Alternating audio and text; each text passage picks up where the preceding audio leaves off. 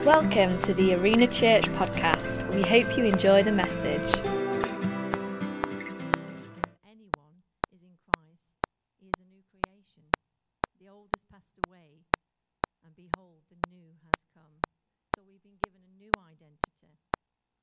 And just a little testimony, when I gave my life to Jesus some years ago, I considered the Word of God quite black and white, and as far as right and wrong was concerned, and I began to challenge things that didn't seem to be in line with God's Word. And as you can imagine, it got me into lots of tricky conversations because as I spoke into situations, and I remember once, well, probably more than once, but one particular negative response from someone in a new church that I'd started attending that made me stop and think. And they said, "Who does she think she is?" And we say that a lot, don't we? Because sometimes we can be a bit overconfident. But I was just, the Bible says this, so this is what should happen. So it set me on a journey, and I began to question that. It was a catalyst and caused me to ask myself that very thing. And I realised that I wasn't really sure. I was unsure of my new identity and who I really was. So it set me on that journey of discovering my new identity in Christ, who I am in Christ. And it's a question I'd like to pose to each one of us today. Who do you think you are? In Proverbs 23 and verse 7, it says that as a man thinks in his heart, so he is. So what we believe in our hearts about ourselves is very important because it determines how we live and who we become. Therefore, it's essential that we make sure that we think the same as God and we have his view and not selling ourselves short or taking on a different identity. That's not true. The trouble is, though, I'm saying for me then, is that people tell you who you are through words and deed and actions, and you tell yourself things that are not true. And sometimes, just because we want to be accepted, we often believe what's not true about our identity. And it takes a lot of courage sometimes to rise up and dare to believe that God says you are who you are. And to carry this message on, I just want to say the Bible says lots and lots about our identity and who we are. I won't be able to cover it all today, but today I want to focus on three aspects of our new identity in Christ. And they are, first, we are sons and daughters of God. Second, we are servants of a king. And third, we are soldiers in the army of the King of Kings.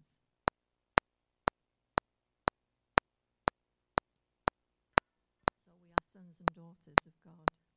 In Romans 8:15 it says, "For you did not receive the spirit of slavery to fall back into fear, but you have received the spirit of adoption as sons, by whom we cry, Abba, Father."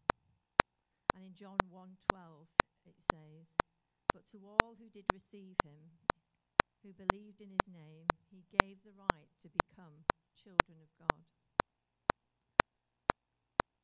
So the Bible tells us we're adopted into his family, into the family of God.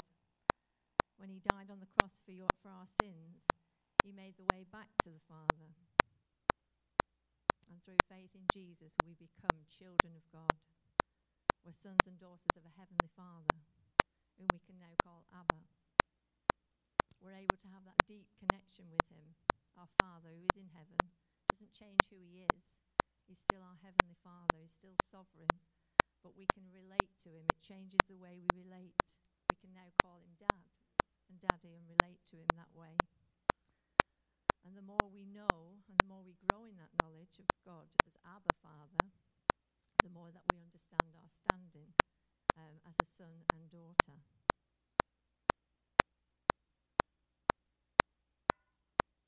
Christ made it possible, didn't he?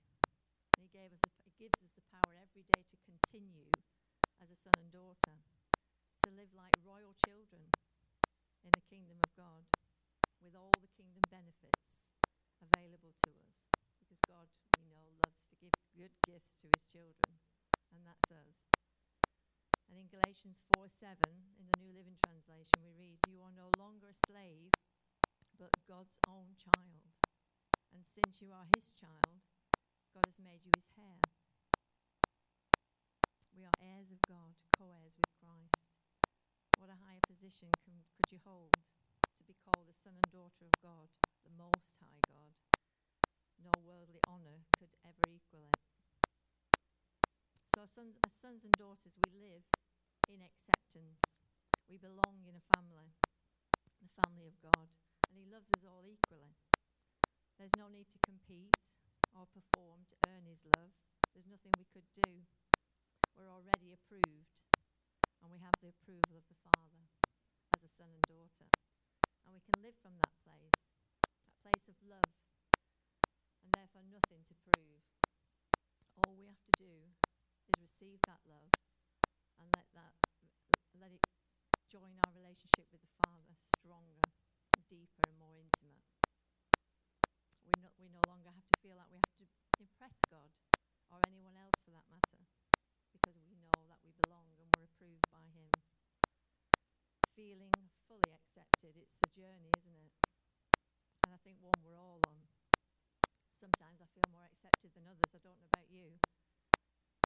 But it's one thing that we need to constantly challenge ourselves, because especially when we fail in our own expectations, or the expectations of others for that matter, when we feel rejected or not quite good enough, or when we feel that we just can't do what is required, we need to remind ourselves, don't we, that God accepts us just as we are, and he gives us the grace to be changed by his love.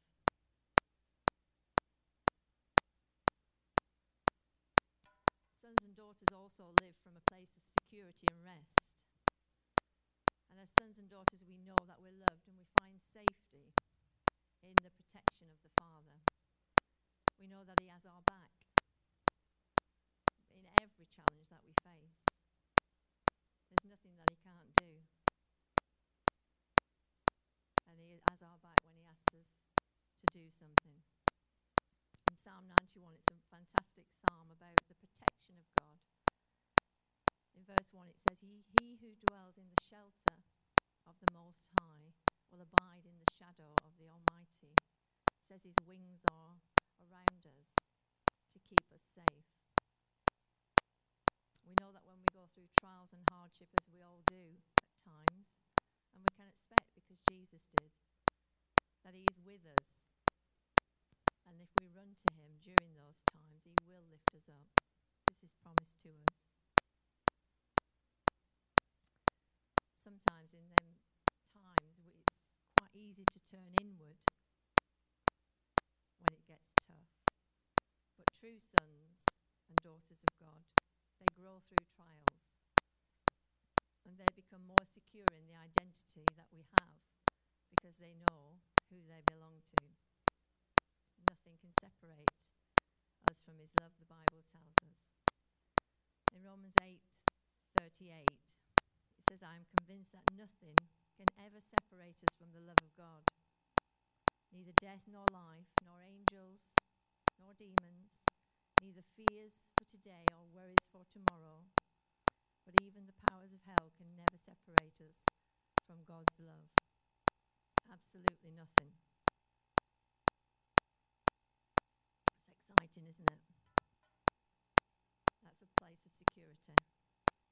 And we remember that we can feel so secure and at rest in God. So we don't have to strive at all to fulfill the Father's will, which is something we all desire to do. It's not a self-effort. It's by being led, like David said, by the Holy Spirit. And when we surrender to the Holy Spirit and allow him to lead us, he will lead He will lead us, and we will be in his flow, and he will enable us to walk in the Spirit, in the fruits of the Spirit, and also with the gifts of the Spirit. It says in Romans 8:14, for all allowing themselves to be led by the Spirit of God are sons of God. So it's proof that we're led. As we're led by the Holy Spirit, we are sons of God, sons and daughters. Learn to receive from him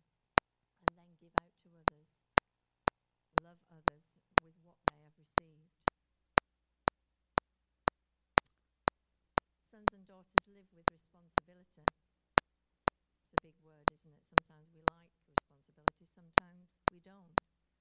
But as sons and daughters, we know that we're dearly loved by the Father. And God gives us rights and responsibilities of being his children. In Galatians 3:26 we read, "For you who are born again have been reborn from above, spiritually transformed, renewed, sanctified, and all the children of God set apart for his purpose and full rights and privileges, with full rights and privileges through faith in Jesus Christ."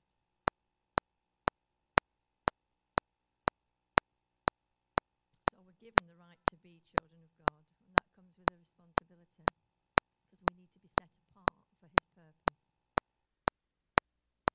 We have responsibility to live by the Spirit. We heard last week about the constant battle between the Spirit and the flesh, things that we desire. We need to give those desires over, not following our desires, but his desires. And we will be transformed into his likeness. And it's our willingness to be led that accelerates that transformation. When we struggle, sometimes it just takes longer. We just need to submit and allow the Holy Spirit to transform us from within. In Colossians 1, verse 9 and 10, in the Amplified, Paul writes, "We have not stopped praying for you, asking specifically that you may be filled with the knowledge of his will, in all spiritual wisdom, with insight into his purpose, in understanding of spiritual things, so that you will walk in a manner worthy of the Lord, displaying admirable character, moral courage, and personal integrity, to fully please him in all things, bearing fruit in every good work, and steadily growing in the knowledge of God, with deeper faith, clearer insight, and fervent love for his precepts." So Paul prayed this for the Colossian church, but it's for all who believe.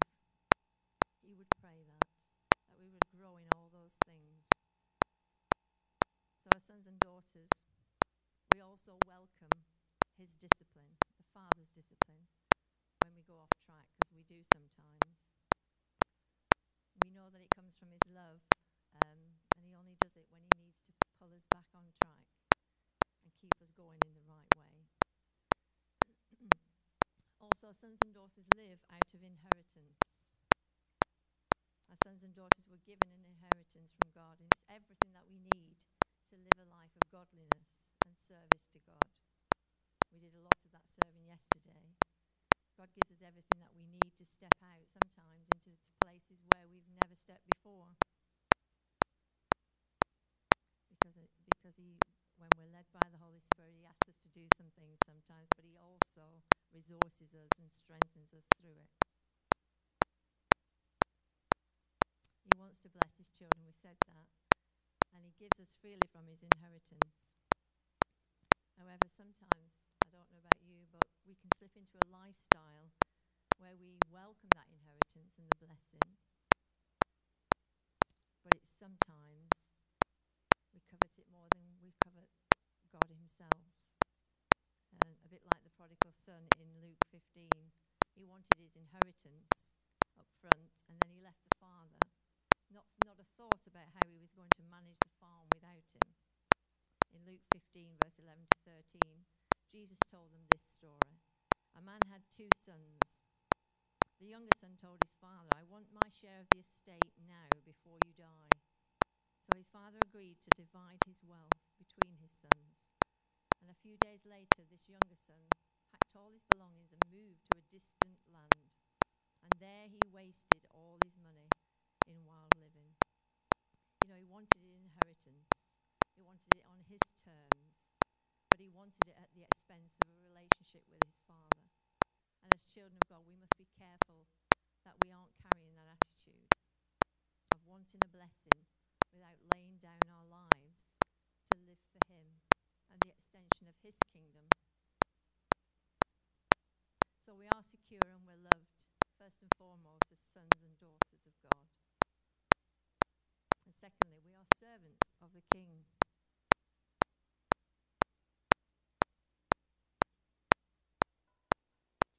Philippians 2, verse 5 to 8 in the Passion Translation, it says this, "And consider the example that Jesus, the Anointed One, has set before us. Let his mindset become your motivation.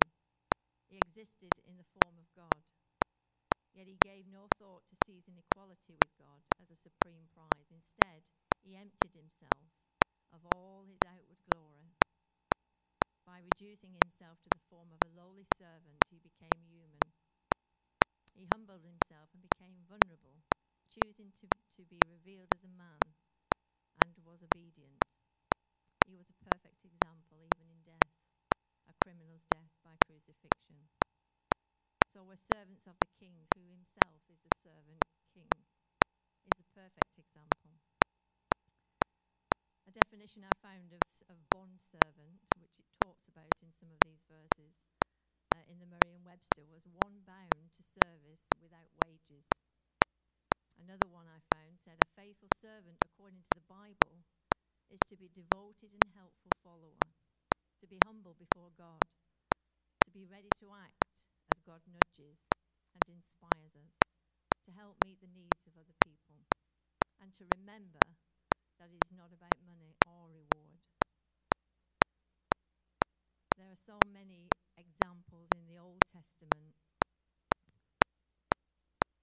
who were referred to by God as servants. Abraham, God spoke about him as his servant in Genesis. Joshua was called the servant of the Lord, as was David in Samuel and Isaiah. Even the Messiah, Jesus himself, was called God's servant in Isaiah 53, verse 11. Throughout the New Testament, the word bondservant, slave or servant is applied metaphorically to someone absolutely devoted to Jesus.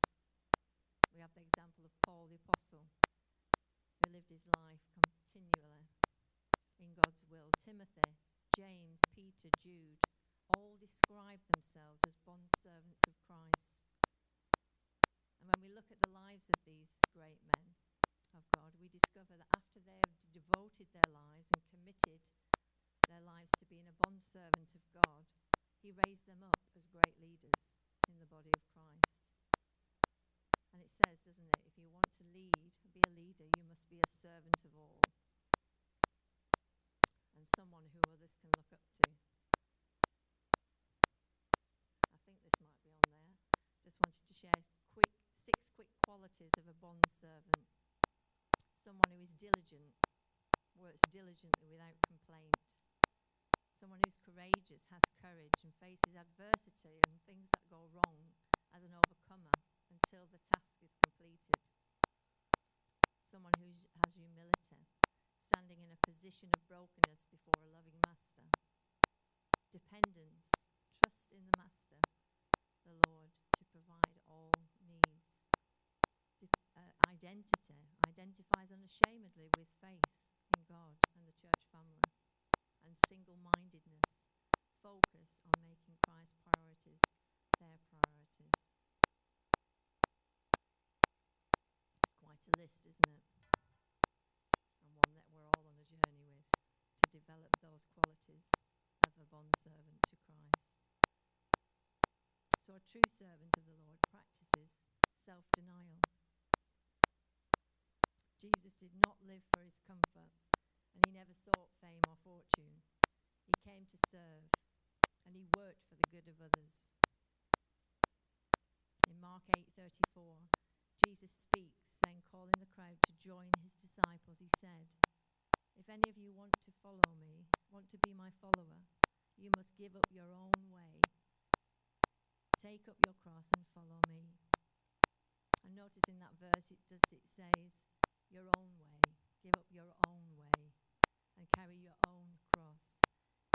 Because what is a sacrifice to me might not be a sacrifice to you.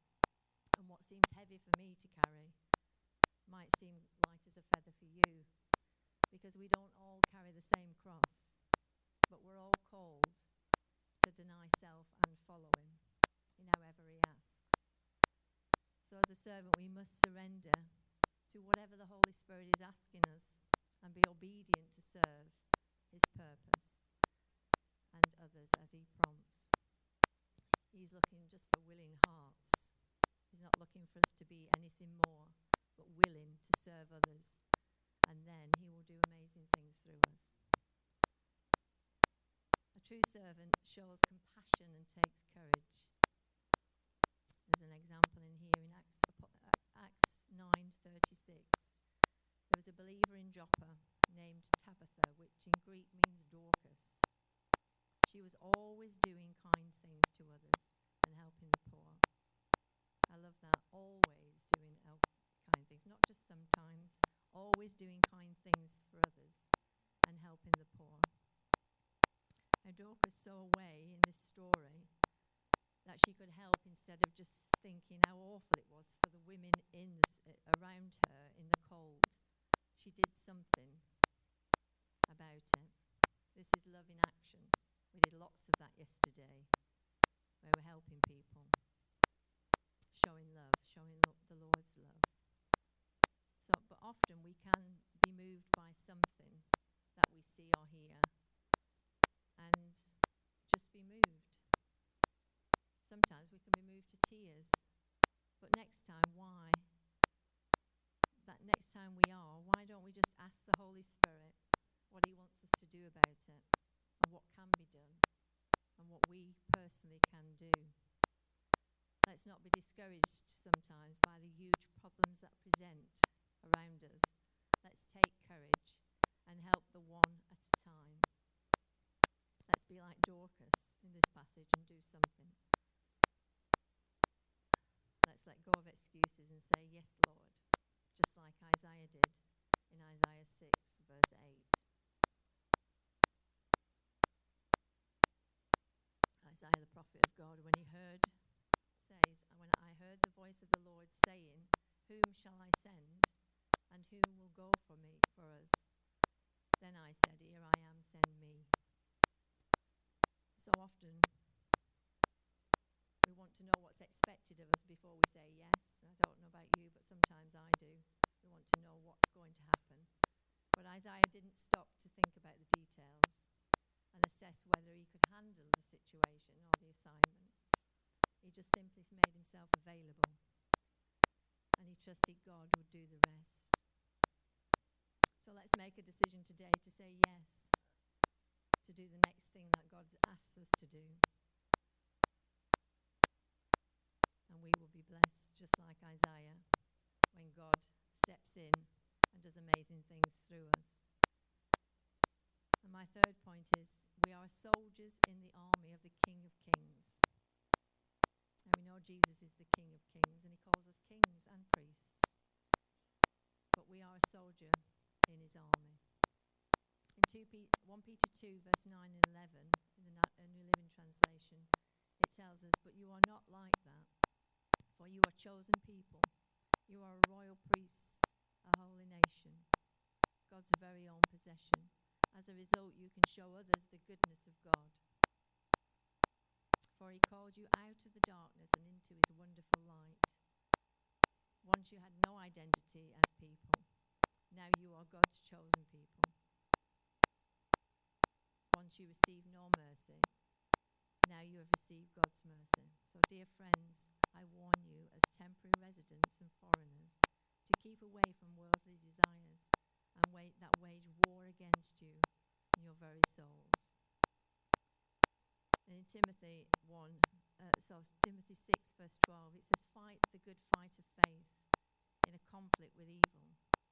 Take hold of the eternal life to which you were called and for which you made the good expression of faith in the presence of many witnesses. So whether we like it or not, as people of God, we are in a war for our souls and for the souls of men.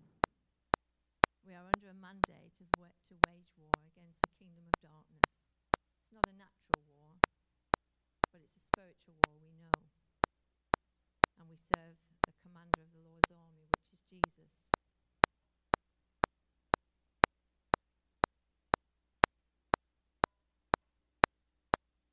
So as soldiers, a soldier swears allegiance to the king, the commander-in-chief. And we are soldiers in the King's mighty armour. And we need to learn to use the weapons of our warfare that he's given us. He's not left us to fight without. Like I said, it's not a physical fight, but he's given us weapons of our warfare. And going AWOL is not an option if we want to live victorious. In 1 Peter 5 tells us that the enemy prowls around like a roaring lion, looking for someone to devour. I don't want to be devoured. I want to be ready on the offensive, not the defensive, when the enemy's prowling around. He wants to devour your joy and your confidence, your courage, your witness. He wants to make you null and void and defeated. But that's not what God says about you. God says and declares that you are more than a conqueror, and he gives us all authority to live as one. In Ephesians 6, verse 11 to 17, it says, "Put on the full armour of God so that you can take your stand against the devil's schemes. For our struggle is not against flesh and blood. It's against the rulers, against authorities, and against powers in this dark world, and against spiritual forces of evil in the heavenly realms. Therefore put on your full armour, the full armour of God, so that when the day of evil comes, you may be able to stand your ground. And after you have done everything, stand. Stand firm then, with the belt of truth buckled around your waist, and the breastplate of righteousness in place, and with your feet fitted with the readiness that comes from the gospel of peace. In addition to all this, take up your shield of faith, with which you can extinguish all the flaming arrows of the evil one. Take the helmet of salvation and the sword of the Spirit, which is the word of God." So with our armour on, we can stand against the devil's schemes. We can stand firm in God. We also need to stand our ground. The question is, for us today, what are we standing for? And what are we standing against? What ground are we standing? We know we stand on a firm foundation in Jesus. But there are certain things that oppose the will of God and come against his word that we need to stand for. One thing the Bible tells us to do is to stand for righteousness and justice, to love what God loves and to hate what he hates. It tells us in Hebrews 1:9. And it's always good to start in our own lives, isn't it? To hate the sin that crouches at our doors, to drive it away in repentance and wanting to be right with God. You know, repentance should be a natural part of our daily routine. It's not a dirty word. It's not something you do once and for all.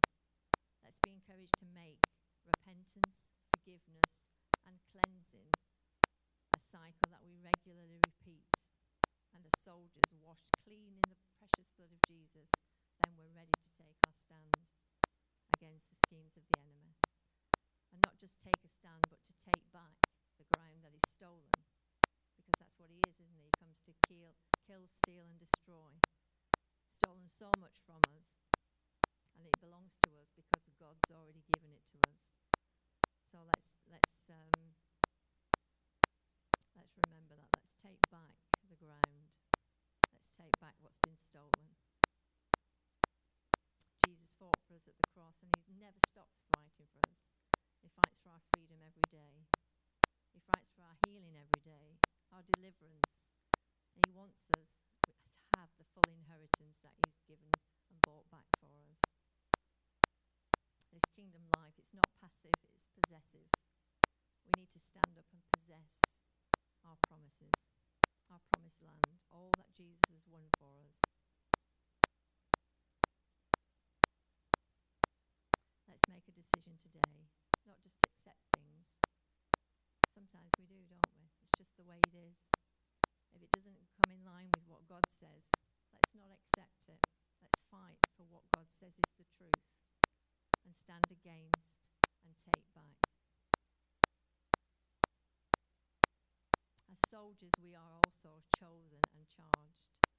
In 1 Timothy 1:18, it says, "This charge I entrust to you, Timothy, my child, in accordance with prophecies previously made about you, that by them you may wage war, the good warfare.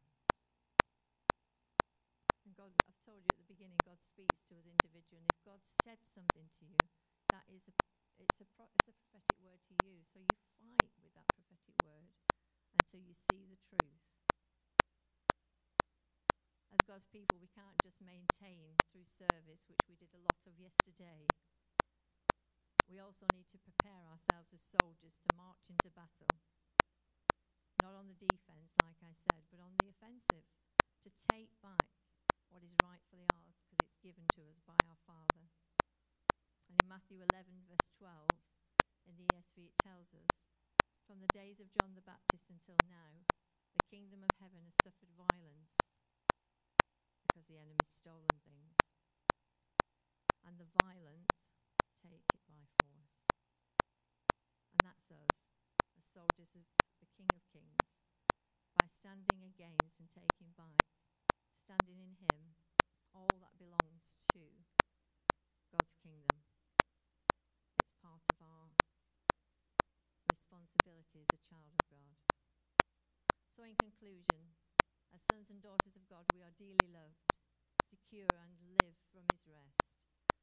As sons and daughters, we also live with rights and responsibilities of the kingdom of heaven, and with the Father's full inheritance available to us. We are servants of the Most High God, and serve from a place of love, and we follow the example of Jesus, our servant King, in self-denial, showing compassion on others as he did. We are soldiers in his mighty army, and have been given all authority to resist the enemy and take back all that he has stolen, which belongs to the kingdom of God. So as I pray, you might be sat there thinking, who is this Jesus? I haven't even started that journey. And you might want to ask him into your life today, because there's nothing better than living for the King of Kings and knowing Jesus as your Saviour. For those of us who know him, you might just want to receive a fresh revelation of his love and his Holy Spirit to help you walk in his flow and serve others with compassion. Or you may want to commit again to serve God's purposes